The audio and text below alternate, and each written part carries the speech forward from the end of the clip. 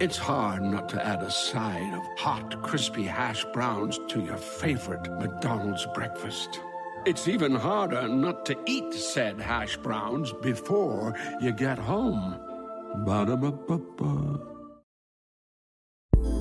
The war in Ukraine has highlighted a growing arsenal of commercially run intelligence capabilities operating in space. Satellite imagery may get the most attention as companies like Maxar and Planet Labs capture and release pictures of Russia's invasion in near real time. But others are collecting data in new and effective ways as well. With geopolitical volatility on the rise, it certainly drives demand for better situational awareness in places like Ukraine, but worldwide as well. There's lots of different places in which having high quality geospatial intelligence is a critical thing for our customers. Startup Hawkeye 360 specializes in space-based radio frequency data, collecting, mapping, and analyzing the radio waves that are invisible to the naked eye but emit a type of electromagnetic radiation associated with functions like navigation, communication, and operation. Run by CEO John Serafini, Hawkeye 360 satellites are the first commercial constellation to collect and sell this RF intel.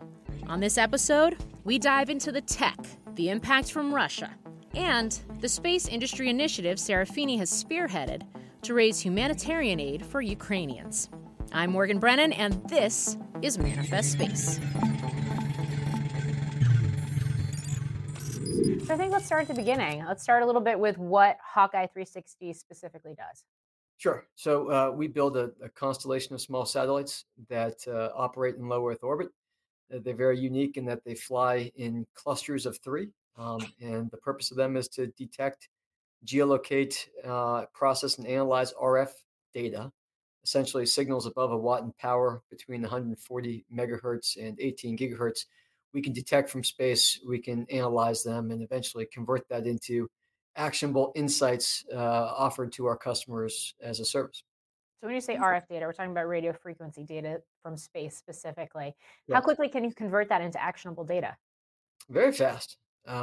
Some of the processing is done on the satellite itself. A lot of the data is also shipped down to our processing sites on Earth and analyzed and converted into insights. In some cases, it's a matter of minutes. In some cases, it's a matter of hours. Really depends upon the signal and the orbitology of the satellite when it collected the data. We hear a lot about imagery, especially now in light of what's going on in Eastern Europe and the conflict there. We hear a lot about the imagery that's being beamed down from space and all of that data. But what does radio frequency based data enable that images don't? Right. So RF is a signal. It's indicative of human behavior, human activity, and when you can see a signal from low Earth orbit space, it's likely indicative of the fact that there's some kind of human activity at that location. In our case, we can detect things like L-band communication devices, X-band radar, S-band radar, push-to-talk radio systems, emergency beacons, etc. And then we're able to geolocate that signal down to a pretty excellent geolocation accuracy and start to extract intelligence about the emitter itself. So you're seeing a lot of demand for your product right now? Yeah, absolutely.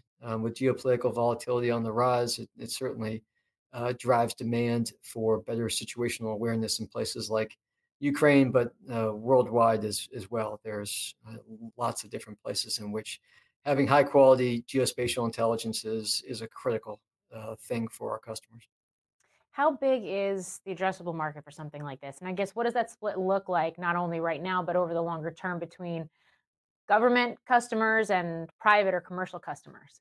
Yeah. Well, we think of ourselves long term as being a third government, a third international, and a third commercial. Today, the preponderance of our work is supporting governments, defense, intelligence, security.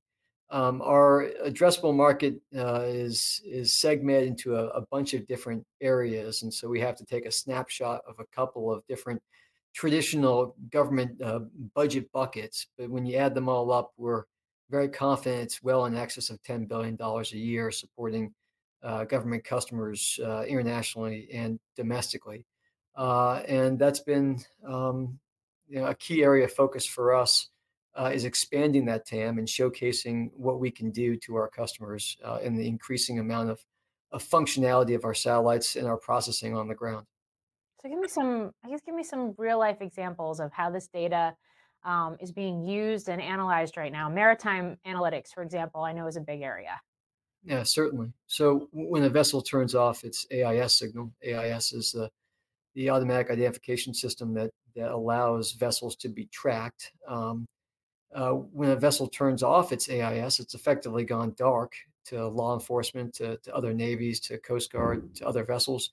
And many times when that vessel has gone dark, it's conducting some kind of illicit activity, be it illegal fishing or human smuggling or drug trafficking, etc.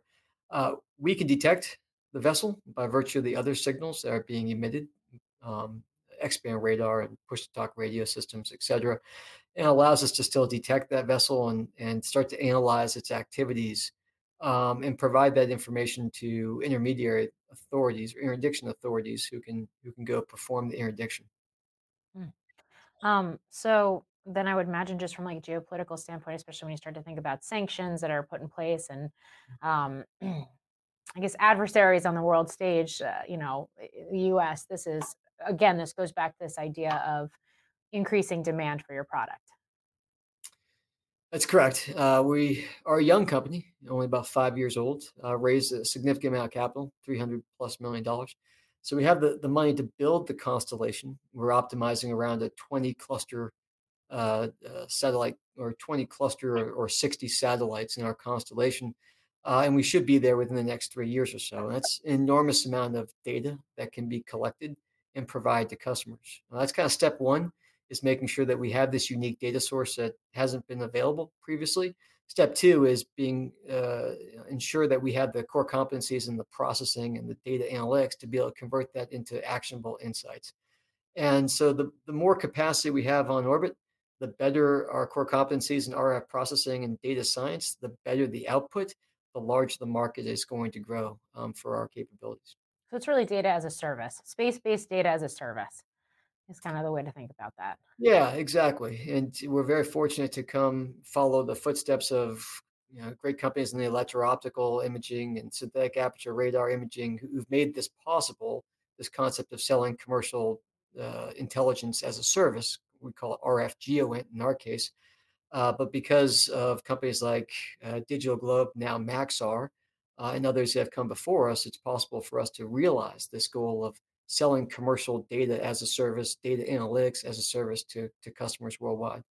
Yeah. I mean, we've seen such a flurry of companies operating in this broader uh, piece of the space sector, if you will. I wonder what you think of the competitive landscape. I wonder if you think consolidation is inevitable, especially as customers potentially want more data from more sources, whether it is radio frequency or whether it is some of the other options out there. Well, you touch on what I think is an important point, and that is customers don't just want one modality, or RF, or electro-optical, or synthetic aperture radar, or hyperspectral, or open source. Ultimately, they want a platform that's going to orchestrate the collection of these multiple modalities and fuse them together into a data analytic that they can ingest as a service. As we talked about, ultimately, what we're talking is software as a service. And so that's where the market is moving. And we certainly spent a lot of time focused on collaboration with other space-based commercial companies on orbit and the collection of our data together. That's one key area. The second key area I think is a recognition that eventually the collection of electro-optical imagery and RF, et cetera, is going to be commoditized. And the eventual winner are the companies that can invest in the derived products, the processing, the data science, the data fusion, to be able to convert all these different pieces of information into actionable intelligence products. And that requires a significant investment in machine learning and artificial intelligence, data science, to build those core competencies. I do want to get into some of what you're seeing with your constellation as it exists now. But first, I'm just curious, the fact that it's still such a young company, it's what, 5 years old, you've been able to raise meaningful capital in the process of building out the company too. How'd you decide to create Hawkeye 360? How did it come about? My career has been as a dual use national security technology investor. I spent about 10 years as a venture capitalist focused on things like space and wireless connectivity, robotics, cybersecurity, technologies that innately have government applications in the defense, security, and intelligence environment, but also key commercial applications. And as I spent more time in low Earth orbit space about 7 or 8 years ago, and we recognized the need for commercial sources of RF data, eventually it became clear that this was a great opportunity for us. We spent a lot of time diligencing whether the market would be interested in commercial RF, and ultimately we came to the conclusion and the market demand that this was a good idea, and we went off and financed the company about 5 or 6 years ago when I was at my venture capital firm at the time. And eventually, a year or two later, I decided to leave the venture capital world in order to run the company full time, and that's been a great decision. Wow. Hold on one second. This is the nice thing about taping. I can cut this out when my phone starts going haywire. Okay.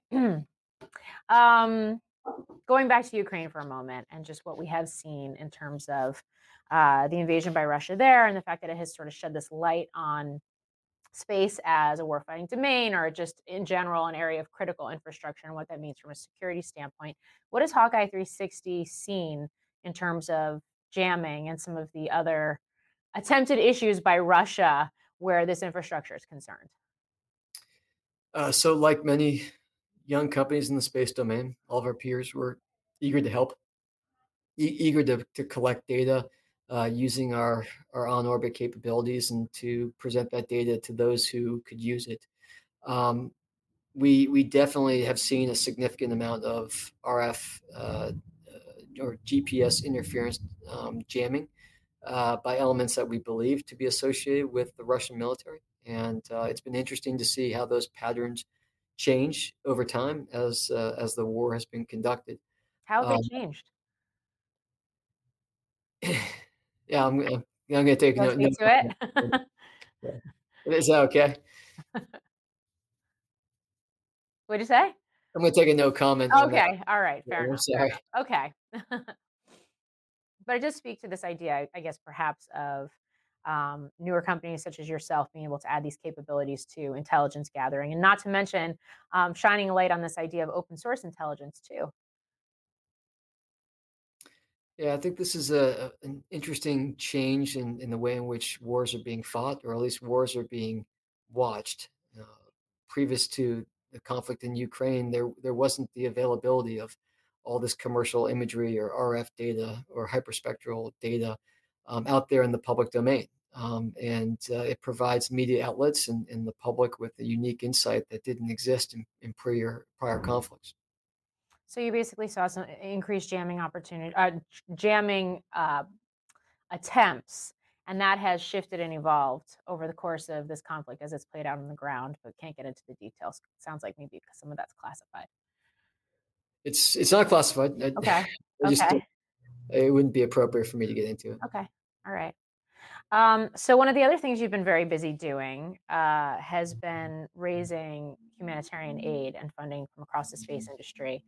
You know, yourself and Hawkeye have really spearheaded this for the efforts in Ukraine. Talk me through that. Sure. Well, I had the opportunity to visit the Polish Ukrainian border a couple of weeks ago on a humanitarian basis, supporting some work that West Point classmate of mine and I were doing. And when we were there, we recognized the dichotomy of an interesting situation where you have the tragedy of the refugee situation coming across the border with very little but things on their back. But at the same time, it was inspirational to see the NGO outreach and the work that the NGO community was doing to receive these refugees and to help them.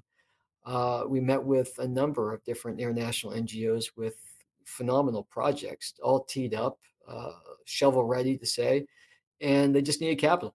And we came back inspired and wanted to raise money to be able to support this work, all on a humanitarian basis, supporting the refugee community in Ukraine and in Poland. And we propositioned the small satellite community, or sorry, the space community, and the response has been phenomenal. 22 companies have raised nearly $1 million in just about 2 weeks worth of outreach, and that capital is now being pooled and deployed into the shovel-ready humanitarian projects. Things like bringing food and medical equipment supplies into Ukraine to treat refugees, being able to provide for the housing and critical supplies of refugees in Poland and other places outside of the Ukraine, helping to evacuate Ukrainian refugees, evacuees who are in positions where they can't evacuate themselves, particularly in eastern Ukraine. And so this has been some inspiring work that I've had the great fortune to be involved with, and I'm very appreciative that the space community has been as generous as it has been. And that those outreach efforts are continuing. Are more companies coming on board as it gains traction?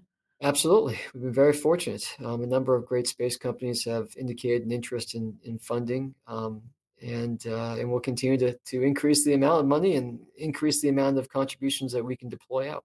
Mm. So just turning back towards, I guess, Hawkeye's operations on a day-to-day basis, as you mentioned, the deployment of this constellation. Um, how have you decided who to work with when it comes to the space industry, when it comes to the launch industry? How have you decided who to work with, and how have you determined how quickly you can get these satellites to orbit? Yeah. Uh, we have a strong mission first DNA at Hawkeye. Ensuring that we can support our customers is our paramount value. And so we need a similar DNA from those in our supply chain, particularly our launch providers and the partners who build our spacecraft alongside of us. And so for us, working with SpaceX has always made sense. They share our culture, they share our DNA, and quite simply, they've been exceptional with the timeliness and the affordability of the launches that they provide to our first four clusters.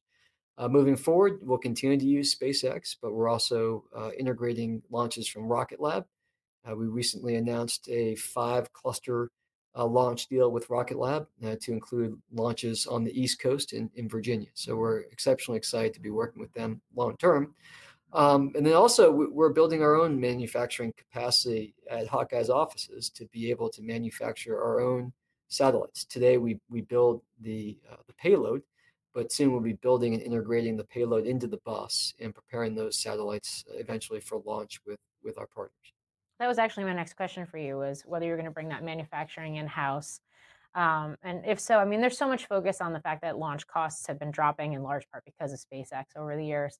But just the fact that the manufacturing of satellites and spacecraft in general has been launching dramatically too.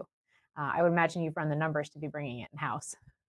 Well, we stood on the shoulders of giants, Mm. and this company wouldn't exist uh, 15 years before because there wasn't the small satellite manufacturing capacity at the time.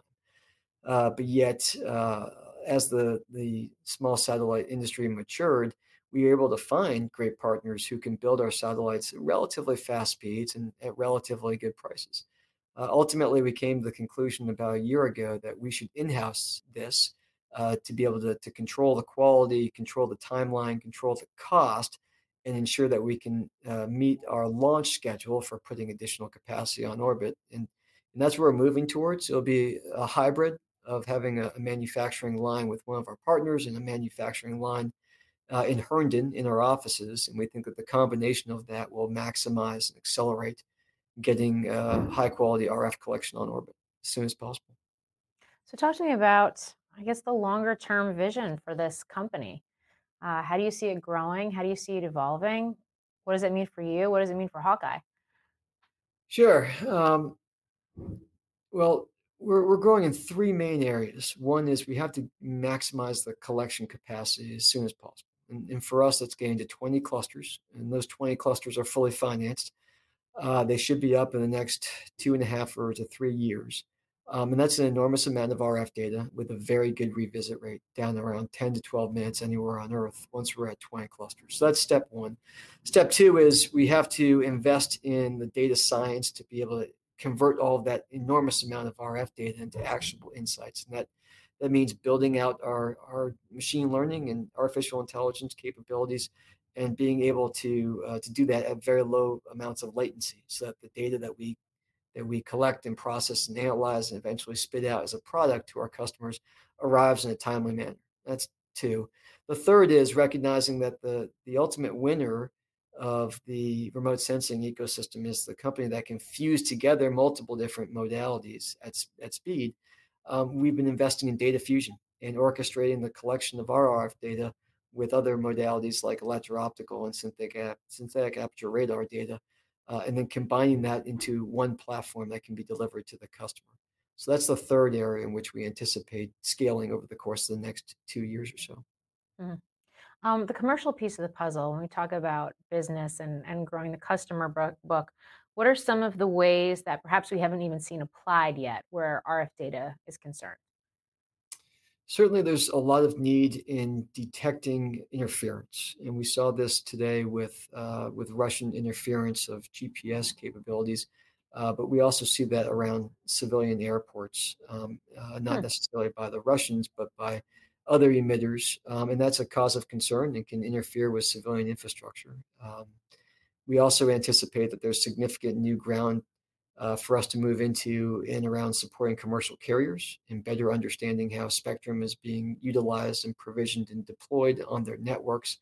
And then additionally, we'll continue to expand our offerings in and around maritime domain awareness. It's not just a challenge for governments, it's certainly a challenge for commercial entities like maritime shipping companies, and cruise lines, and fishing companies, et cetera, who want to ensure they understand where their assets are at any given time. Yeah, it's interesting when I go back to 2019 before the pandemic, and I think about some of the conversations I was having with VCs and angel investors in the space sector. Hawkeye 360 was one of those names that was coming up kind of repeatedly as a potential candidate to go public. And this was before the whole SPAC craze where space companies came to market in these reverse mergers. But is that the plan for Hawkeye 360 to eventually come public? I think we need to see how the current crop of companies that went public in the past year, how they perform long term. Mm.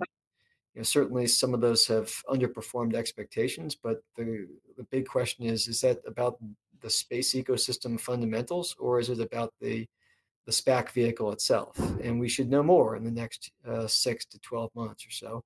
I think then we'll be able to analyze the possibility of whether Hawkeye should be a publicly traded company as well. For now, we're very fortunate in that we've raised enough capital for us to reach long-term profitability and to support our aggressive CapEx needs, and we don't anticipate the need for future financings. But it's good to know that the public markets will hopefully be there when at the appropriate time if we need. Yeah, I mean, to your point, it's been a rough market, especially since just the start of this year or really last fall, where some of these space companies that have gone public are concerned, and it's broad based in terms of some of the losses. But and of course we've seen that really across the board where tech and Mhm. some of these new capabilities are concerned. So does that mean Hawkeye's already profitable? No, I wouldn't say that. Okay, Uh, we're on a pathway to profitability in the very near future, got and it. we have an excellent revenue ramp. We've doubled in size for the past 3 years, and I anticipate continuing on that trend line for the future. So what is your vision of the space industry and this emerging commercial space economy, if you will, and how it continues to grow and evolve, both in terms of what Hawkeye specifically is doing, but also just the ecosystem in general? Where do you see it going? Well, as alluded to earlier, I don't think the ultimate winner in remote sensing is the company that does one thing well, like electro-optical or SAW or RF. The winner, the company that scales and produces the most value for customers is the company that figures out how to orchestrate the collection of multiple different modalities together, and then to bring that down to one platform and perform excellent data science on it to extract real information of value to the customer. And that's where I'd like to take Hawkeye long term as an RF geospatial first company, but one that understands how to integrate and orchestrate with other modalities at low levels of latency. If we're able to do that, I think it creates enormous value for our customers.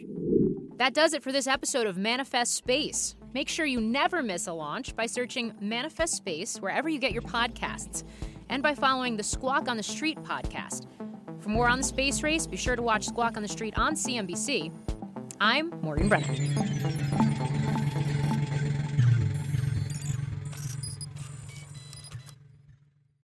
Have you ever spotted McDonald's hot, crispy fries right as they're being scooped into the carton? And time just stands still. Ba-da-ba-ba-ba.